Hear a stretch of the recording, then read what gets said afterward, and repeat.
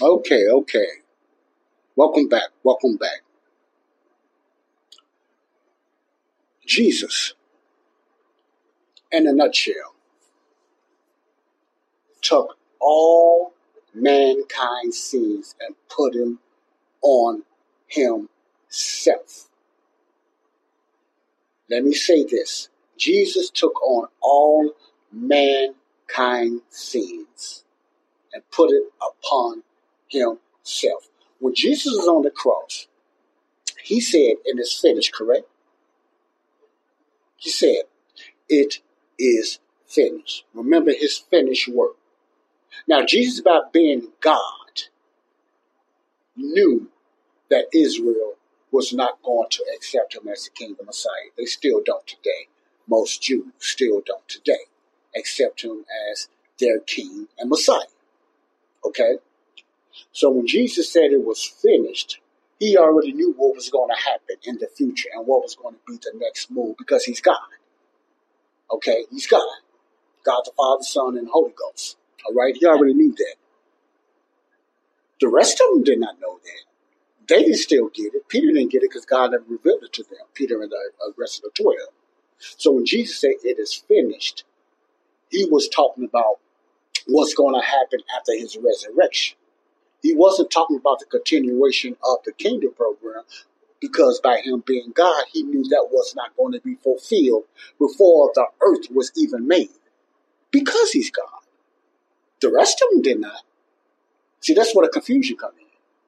And that's why you got the Jews for Judaism and stuff don't believe him being the Messiah. They think he's a failure because to them, he never fulfilled that. Okay? But Jesus knew, because again, I know I keep saying it, he's God. He knew. Okay? All right. And many believers in the church still don't know because they don't understand Paul's teachings and the mystery. They put everything together and they say that Paul and Peter teaches us the same gospel. So Satan masterfully blinded the church for what's going on because he got fooled. He got fooled. You follow what I'm saying? So the key is Paul's letters of knowing this. Even though in early Acts they went out and they was ministering the same kingdom gospel, God already knew that it was not going to be fulfilled because he's God. He knew that before the foundation of the world. See, that it was not going to be fulfilled. You understand what I'm saying? So when Jesus said it was finished, he was talking about the finished work going into Paul's ministry to let the world what happened on the cross. See, he wouldn't have to, listen closely, he wouldn't have to do all that if Israel would have believed in him. The kingdom program would have went right on through. But thank God because of their disobedience. This might sound a little hard, but thank God, even the Bible says this, thank God because of their disobedience, the doors was open for the Gentiles to get saved much easier only by grace. Now, even in the kingdom program, the Gentiles can get saved, but they have to be proselyted in and etc., and they have to follow certain things going into the New Testament and stuff like that, because all of that would have been fulfilled anyway. But God, being God, knowing all things, past, present, and future, he knew that they was not going to accept Jesus as the Messiah. So he always had this plan before the foundation of the world, Romans 16:25, before the world was even thought of. He already knew how the Gentiles are going to be saved under grace, even though the rest of the people in the Word of God did not know that. Even some believers in the traditional church today. You understand what I'm saying? If they don't read and study Paul's letters. This is very important to understand. Very important. You must treat Paul the same way as, or even as much as you believe and treated Moses. Both of them were sent by God. But Paul is ignored more than Moses, and his message is more important than Moses' message. Moses' message was only for Israel. Paul's message is for the world, everybody. So you'll focus on Moses' message more than you would the one that opened the door, that God sent to open the door to tell us how we could be saved, us Gentiles. You see how backwards that is? Okay. That's why Jesus was able to reveal that to Paul. And it took over 25 years, over 7, maybe close to 8 different type of mysteries that the Lord Jesus revealed only to Paul. And then Paul revealed it later on to Peter and all them, even though they still could not understand it. Peter made that clear in 2 Peter and 3. And Paul's followers, if you notice, Paul's followers was not Peter, James, and none of them. He had followers named Apollos, Silas, Barnabas, and different other followers like this. Aristarchus, Epaphroditus, Titus, Tychicus.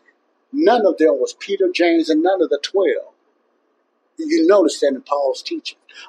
Different apostles, different followers, with a different gospel. Let me say that again. Different apostles, different followers, different gospels. So a lot of times Paul mentions, the apostles or something like that. He's talking about the apostles around him, even though he was the head apostle, and the followers around him. He's not talking about the 12, Peter, James, and none of them, especially when it comes to his letters, because they are sent different ways. Peter continued to minister to the Jews. Paul went out to the Gentiles, the nations, and taught the grace of God. You understand? The gospel of the grace of God, revealing the fullness and the finished work of Christ that was never revealed to Peter now. It was only revealed to Paul. Paul revealed it to the Gentiles and whatever Jews that accepted it, that all men's sins have been forgiven. That's what happened at the cross. It was revealed only to the Apostle Paul. That's why I keep saying it's a dispensational, it's an administration thing that got people confused, even Judaism. And they still will not accept that. You follow what I'm saying? Forgiveness, yes, is the key for salvation. But you cannot be saved without being forgiven first. There's no way you can be forgiven after salvation. Your forgiveness and your righteousness is filthy rags in the eyes of God.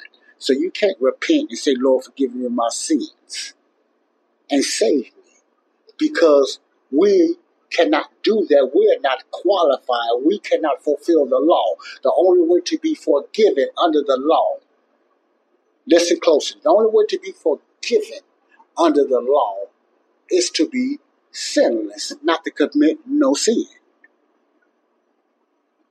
You go back to the past where they had to do it. They had to do sacrifices. See? It had to be always blood to get forgiveness of sins under the covenant, under the law program. Follow me? That's the only way their sins got cleansed instantly, because of sacrifices. You understand what I'm saying? Us as Gentiles, we're not under the law. We cannot do no sacrifices. It's not required for us. We are not able to do that. We was never under no covenant. So Jesus took upon himself for us and fulfilled it.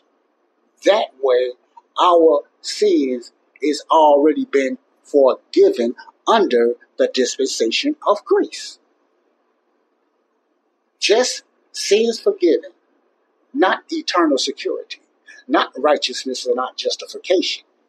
Only your sins have been forgiven. 2 Corinthians 5:19. Only your sins have been forgiven. Only your sins have been forgiven. You have not been saved. The world is not saved. God had to get rid of sin first before he could even reconcile himself to the world. He had to take care of the sin issue, because that was the biggest problem, the number one problem of people getting saved. didn't get their sins forgiven, he would have destroyed the whole world like he done the first time in Noah. You understand what I'm saying? So he had to get rid of the sins first. And he knew no one was qualified but Jesus. There was no sinless person on the earth but Jesus. No man or woman was able to fulfill that task but Jesus. So what did he do? He gave himself up in his son. He sent himself and he became the propitiation. In other words, the replacement for the world. Because the world could not fulfill a sinless walk. They filthy rags. Nobody could be righteous in the eyes of God. There is none righteous. Remember that verse? None. No, not one. Very important to read those Roman scriptures. So how can we become righteous? Not because our sins is forgiven.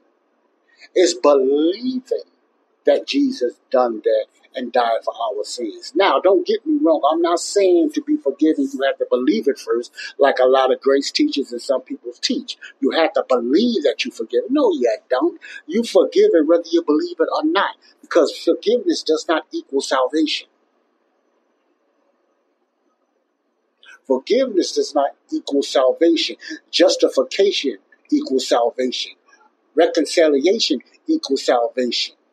Righteousness equals salvation, not forgiveness. You are forgiven first. Now you can or you might have a chance to be saved. You follow that format. You will stay in touch of the way to be saved, and you will know how to witness once you get this. You don't go and tell a person they need to repent of their sins first. You let them know they already have been forgiven. Now they can be saved. God is not charging you for your sins. Now you can be saved. That's the way we're supposed to be witnessing today as believers. Not telling nobody to repent and repent of their sins and stuff like that, or you got to be holy and stuff like that. No. The one that's telling you that they're not even holy. They sin just like you. They're not perfect in sin. How they gonna tell you? They can't even get right on their own and in the eyes of God with their own righteousness. It's filthy rags. So the only way that we are righteous in the eyes of God as believers is because of the righteousness of Christ. Not me and you. It's the righteousness of Christ. And the only way you can learn this is through the letters of the Apostle Paul. That's why I put emphasis on Paul. Christ wants us to focus on Paul. Paul said, follow me as I follow Christ. He didn't just say, follow me. He said, follow me as I follow Christ. Paul lifts up Jesus all through his letters. He don't lift up himself. He lifts up Christ. These are the words of Christ coming through Paul. What Paul teaches is Jesus Christ teaching them. This is the finished work of Christ. Christ don't say, Paul don't teach nothing about Jesus' earthly ministry. He don't talk about Jesus' crucifixion. He don't talk about Jesus' past when he was on the earth, because that has nothing to do with the grace message. He only lifts up Jesus, the resurrected Jesus, the Jesus in the heavenly ministry, the glorified Jesus. He teaches the cross. He teaches rising again, resurrection from the dead. In Paul's letters. That's why he don't mention Jesus' earthly ministry. That's no good no more. That was for the past for Israel on his earthly ministry. You understand what I'm saying? Sins have to be forgiven first in order for a person to be saved under grace. Under grace. Real talk. Body of Christ Real Talk. Joseph Brownlee. I hope you get something out of this. Until next time, peace out. Love you all.